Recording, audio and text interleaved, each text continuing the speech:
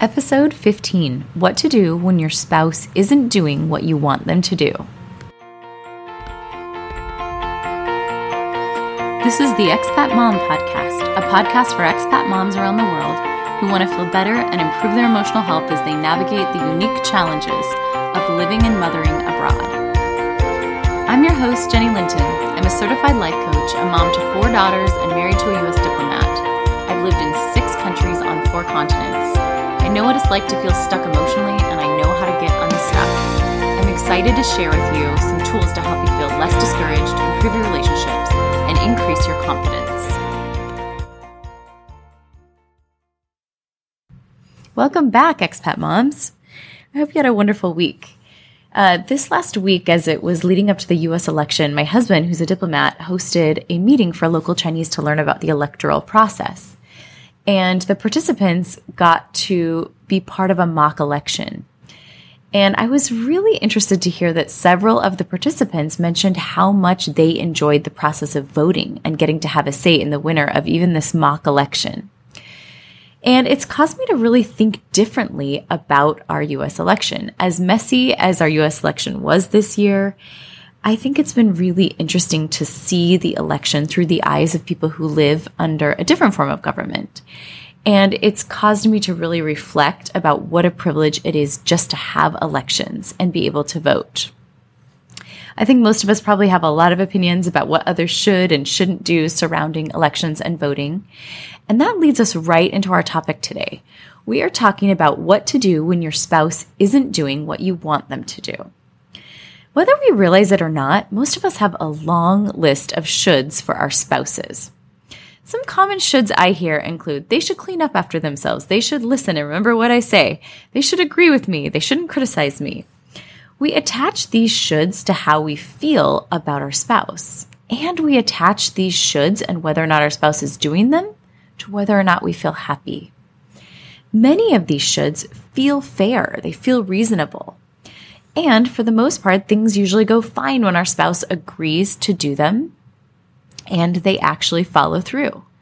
But the problem is that many times our spouse does not follow our list of shoulds. One expat mom shared that her husband did not do anything for one of her important birthdays. She had hoped that he would buy her a meaningful gift or make a cake or have a celebration or gather friends together for a big party. But he didn't. She felt really disappointed and hurt and frustrated. So in this case, her should was, my husband should do something big for my birthday. I really like the way one of my mentors, Brooke Castillo, talks about this principle. She explains that each of us have unwritten manuals for other people. Just kind of like when we buy a new car or a new appliance, we receive a manual that tells us how the system should operate. Each of us probably has a manual for our spouse, even if it's not officially written down. This includes all sorts of instructions and expectations, including things like how they should drive, what they should do for our birthdays, how they should respond when we talk to them, how they should manage their career, what they should do around the house, how they should spend money, how they should parent, how they should eat, and more. Unfortunately, even though our manuals might seem reasonable, they might be fair and even helpful, they usually don't work. And not only do they not work to get the other person to behave how we want, they usually make us and our spouse miserable. When we try to get someone to do something, the other person often feels resistant. None of us like feeling forced into something. And if we do comply with someone else's manual, often we feel resentful if it's something we don't want to do. In my coaching, sometimes I see somebody who has a manual for their husband, the husband doesn't want to do it, and yet the wife continues to press the husband to do it. Sometimes he does, but oftentimes he feels resentful. And then his behavior often feels insincere and unfulfilling to the wife. Since what the wife really wants is not just for him to do the thing, but to want to do it. Just going through the motions doesn't feel very fulfilling. If we go back to the example we mentioned earlier about the birthday, the woman may have nagged her husband to do something for her birthday, and he may finally have done something for her birthday. but he may have ended up feeling resentful because he didn't have the time or the energy or the interest. He might have done the party, but he might have been exhausted and frustrated on the birthday, even if he had thrown her a party. And it's possible this woman might have felt just as terrible as if he had done nothing.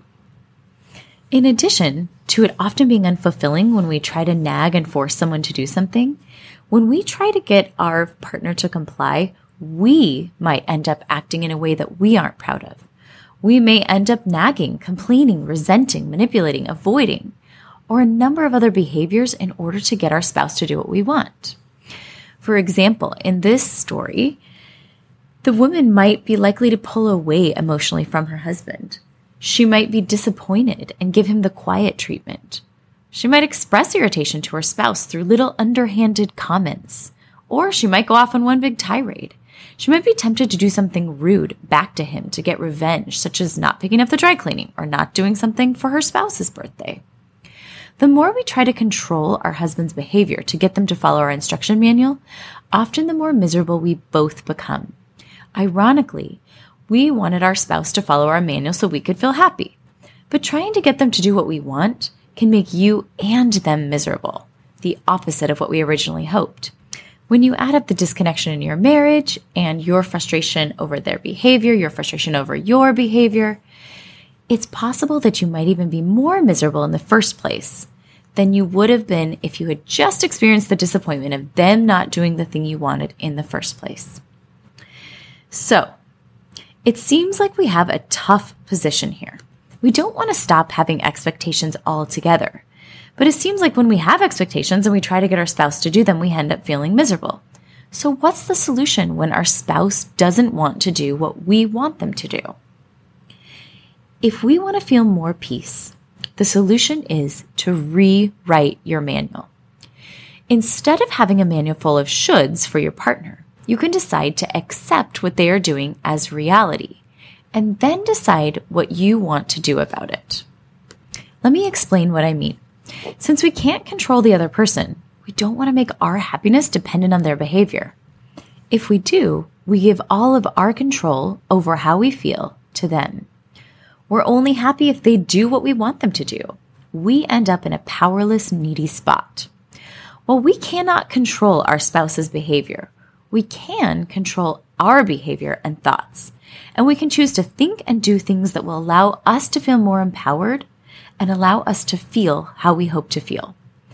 One of the things I love about living in Asia for the last few years has been learning about Buddhism, which is a prominent religion here. One of the primary tenets of Buddhism is the practice of acceptance. The Buddha taught that suffering comes from thoughts, not what actually happens. He found that when we accept the reality of things as they are, not as we wish they were, we have significantly less suffering. In other words, it's not what our husband does that makes us frustrated, it's how we're thinking about it. If we spend our energy thinking about how frustrated we are, we end up feeling awful. And as we talked about earlier, frustration doesn't change our partner very often. It usually makes us miserable. It's much more productive and peaceful to accept what our partner does and then decide what we will do. This is a phrase I love to use to help me rewrite my manual when I find myself stuck in shoulds. It would be nice if blank, insert the person's name, would do blank, insert what you want them to do. But they aren't. So my best action is to blank, insert what you can do in order to create what you're hoping to create or in order to be the kind of person you want to be. So let me go back to the example of the woman who had the birthday. She might rewrite her manual for her husband something like this. It would be nice if my husband would throw me a big birthday party, but he didn't. So I'm going to throw one. Or she might decide, it would be nice if my husband would throw me a big birthday party, but he didn't. So I'm going to decide to love him anyway, but let him know that I'd really appreciate a party next time. Rewriting our manual this way takes the power of how we feel back from our spouse and puts it in our own hands. If we want to feel celebrated on our birthday, we can take the action to create that celebration. It doesn't mean that we won't be disappointed that our spouse didn't do it, but it does mean that we won't add irritation and powerless to the pile of negative emotions that we feel. When we simply accept what the other person is doing, it frees us up to ask the question, what now? Who do I want to be? These questions get us a lot closer to peace and connection than the thought, he should have done blank. Let me address a few concerns that clients often bring up when I teach this principle. Number 1, if I just accept what he's doing, I'm condoning it, or he may even think that I like it. Clients often say, you just want me to stop asking things from my spouse? You want me to be okay with them not doing anything for my birthday? You want me to be okay with them criticizing me or buying expensive things when I haven't agreed to it? The answer is no. You don't have to decide that you like what they are doing. And you also don't have to decide that you're okay with it. I want to be really clear that acceptance is not the same thing as condoning or encouraging our partner to do something we don't like. It simply means that we acknowledge what is happening and choose not to spend a lot of emotional energy resisting it. The truth is, they're already doing what they want to do. You wanting them to stop doesn't change that. You can decide to keep being mad about it, and there's nothing wrong with that. But be really clear that being mad does not bring about change in the other person very often. And be clear that you can be disappointed when the other person didn't do or won't do something you want them to. And at the same time, you can still take action to create the thing you had hoped your partner would do. The expat mom in the story might be disappointed that her husband didn't plan a party, and she can decide to throw one for herself. She's accepting the fact that even though she wishes he would have thrown a party, he didn't. Now she's free to figure out what she wants to do next. Another question I often get from clients is, well, what about abuse? What if somebody is treating you badly, physically or emotionally? I want to be really clear that rewriting your manual does not mean you allow people to take advantage of you or to treat you poorly. We can allow others to act how they want to and accept that they're going to act that way. And sometimes the action we choose to do is to protect ourselves. We can set boundaries and enforce them to keep ourselves safe. I want to be really clear that active abuse is beyond the scope of coaching and should be addressed with a licensed therapist who specializes in abuse. However, most of us will experience criticism or other times when we feel taken advantage of. And this is a great time to exercise the tool of rewriting our manuals. Let me share an example of a client who has been really mastering this principle. One of my clients has a husband who is constantly critical. For years, she tried to fix the things he criticized in order to stop his criticism. But he continued to criticize her no matter what she did. She became discouraged and depressed. For a while, she tried to ignore his criticism, but he still continued to criticize her. The more fed up she became with his criticism, she began getting angry back and being critical back towards him. She asked him to stop directly many times, but he continues no matter what she does. Finally, she accepted the fact that he is going to continue criticizing her. This has been a really hard thing to accept. But accepting this fact has been so freeing for her. Now she can stop putting her energy into trying to change him and decide what her best action is. Her new manual sounds something like this. I wish that he would stop criticizing me, but he's not going to change. So I'm not going to expect that he'll change. I will take actions to protect myself. When he's critical, I'll go in another room and shut the door, or I'll leave. I will not turn his anger on myself and criticize myself. This simple shift has been huge for her in being able to feel more peace in her life. And the same principle goes for abuse of any kind.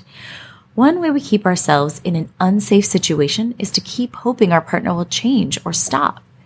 It's common to do this even after a partner has shown for multiple years that they aren't going to change. Each time they don't change, we are repeatedly subjected to abuse. Accepting the fact that our spouse isn't going to change can help us make the decision to protect ourselves by leaving or doing whatever is necessary to be safe in the situation. Another concern that I hear from clients is, so do you mean that I shouldn't tell my spouse what I want them to do?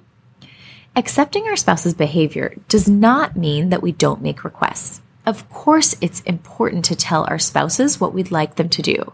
It's important to make requests of our spouses about what we would appreciate. Oftentimes, the reason our spouse isn't doing what we want is simply because they don't know it's our expectation. Sometimes when we simply tell them what we want, our spouses will be happy to meet our requests. But whether or not they do, we can decide not to hang our happiness on whether or not they comply. In the example I just shared, my client made it really clear to her husband that she would appreciate if he would stop criticizing her. She gave him examples of how she would appreciate if he would respond. But she didn't make her happiness and peace dependent on whether or not he did stop criticizing her. She decided that she could feel peace regardless of what he chose to do. The last concern I'm going to share today that clients sometimes bring up is, if we accept others' bad behavior, won't it just enable them to do more of the behavior? Some people think that if you allow people to do whatever they want, their behavior will just get worse. Or clients worry that they're enabling the bad behavior of their spouse. This belief is common, but it isn't accurate. While it may be true that your spouse might continue doing the behavior, I think it's interesting to ask yourself, is the reason they're continuing the behavior because I am enabling them? Remember, your spouse was already doing the behavior. Our brains assume erroneously that if we resist enough, somehow it will change their behavior. But it's interesting to ask yourself the question, is resisting their behavior working? Is it getting them to change? Often, when we resist our spouse's behavior, it's harder for them to change, not easier. What often makes the spouse's behavior worse or enables the bad behavior to continue is actually our negative response to their behavior.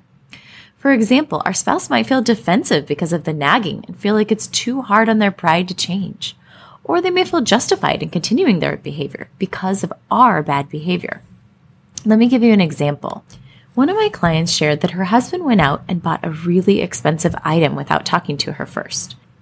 It cost several $1,000s, and she was really angry because she wouldn't have chosen to purchase that item, and her husband refused to return it. In this case, my client's manual for her husband was, "My husband should talk to me before he buys expensive items." This seems like a reasonable and fair manual. But the more she thought about her manual, the more miserable she became, the more angry she became at her husband, and the worse the relationship got. Because she was angry, she yelled at him, she ignored him, and finally, she went out and bought something expensive that she wanted without telling her husband, hoping to show him how frustrated she was. But none of the approaches she took helped fix the problem. He didn't return the boat, and their marriage didn't get any closer. In fact, her behavior actually made the problem worse. Her quote-unquote bad behavior wasn't stopping his quote-unquote bad behavior. In fact, he even felt more justified the next time he wanted to make a purchase because he could think things like, "She's so unreasonable," or "She bought something without asking, so I can too." Do you see how resisting this purchase might be actually what enables him, not allowing him to make the purchase in the first place? We talked about how while it was perfectly reasonable to expect that her husband should talk to her before making a purchase, the fact was he didn't. And the more she tried to resist that and change him and make him frustrated, the worse things got. So we worked on rewriting her manual. It sounded something like this. "It would be really nice if my husband would talk to me before buying a boat, but he didn't. So now my best action is I want to calmly express to him my feelings and make a request that he talk to me if he makes another big purchase over a certain amount." She decided to apologize for making her big purchase without asking him. And she decided that since they already had the item and they couldn't return it, she wanted to find a way to enjoy that item too. Even though the situation was imperfect and she was still disappointed about the boat, she was able to find a lot more peace and connection with her husband, even though he didn't change. When we give people the benefit of the doubt, it often brings out the best in people. When they don't feel pressured and guilty, they're actually much more likely to do what we ask. Think about the last time your spouse gave you the benefit of the doubt about a behavior you knew you really shouldn't have or should have done. Did you want to do more or less of the thing that you were doing? I learned a really big lesson about this from my husband. I love to get things done. And sometimes I admit that I get impatient if the kids aren't moving very fast or if things are taking a long time. I know it's not a very helpful attribute, but I haven't mastered changing it yet. When I act impatient, I know my husband is thinking, "It would be really nice if she were more patient." But instead of being critical and trying to change me, he often lovingly offers to take over or ask how he can help. Immediately, I feel thankful and humbled and even a little guilty. I want to be more patient, not less patient. In contrast, if he were to criticize me, I would feel more defensive and probably be impatient with him for being impatient with me. By taking responsibility for his own happiness, rather than feeling like he has to get me to act in a certain way, he is able to act in a way that he's proud of, and he makes it a lot easier for me to change as well. Even if our spouse doesn't change, changing our shoulds from what others should do to what we can do in the situation is definitely more likely to bring out the best in us and in them. When we rewrite our manuals, we take back power over how we feel. We no longer depend on our spouse to act a certain way in order for us to feel good. This frees us up to create what we want to feel by how we think and what we do, not by what our spouse does or doesn't do. It also eliminates many of the conditions that we place on loving our spouse, and it allows us to love them just the way we are. We are the ones who benefit from feeling love for our spouse. Love is always the most powerful emotion. It drives our best actions and elicits the best actions of others. You get to choose who you want to be and how you want to feel, even if your spouse never acts in the way that you want them to. I want to close by finishing up with an expat exit strategy. I want you right now to think of something your spouse does that bothers you. Most likely, you've spent a lot of time practicing your manual for your spouse with a thought something like, he should blank. Insert what you wish he would or wouldn't do.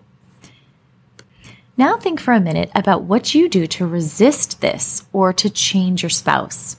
And ask yourself, is it working? Is it causing them to change? Or is it possible that it's actually making things worse? If resisting isn't making things better, please consider getting out your phone or a piece of paper right now. And let's rewrite your manual. It could sound something like this. It would be nice if my spouse did blank. Insert the thing that you'd like them to do. But the fact is that they don't. So my best action now is to blank. Insert the thing that you think you could do to create the feeling that you're hoping to feel by your spouse doing what you want them to do. The next time you notice yourself thinking the thought from your old manual, my husband should blank, consider practicing your new manual. It doesn't mean you're happy with what your spouse is doing. It simply means you're taking responsibility for creating your own happiness, regardless of what they choose to do. I'd love to hear an example of an old and new manual that you have for your spouse. You can leave a comment on my Instagram account at the Expat Mom Coach. And if you'd like more help working through a difficult relationship or rewriting your manual for your spouse, jump on and schedule a 30-minute free coaching session, and we'll work through some of your manuals and how to rewrite them. You can sign up at my website at theexpatmom.com. The link is in the show notes. Have a wonderful week. If you'd like help applying the tools you're learning on this podcast, sign up for a free, private, 30-minute mini coaching session on any topic you'd like help on. You can schedule it on my website, theexpatmom.com/schedule. Also, if you like this podcast, please leave us a review on iTunes to help other people find it. Thanks again for listening, and we'll see you next time.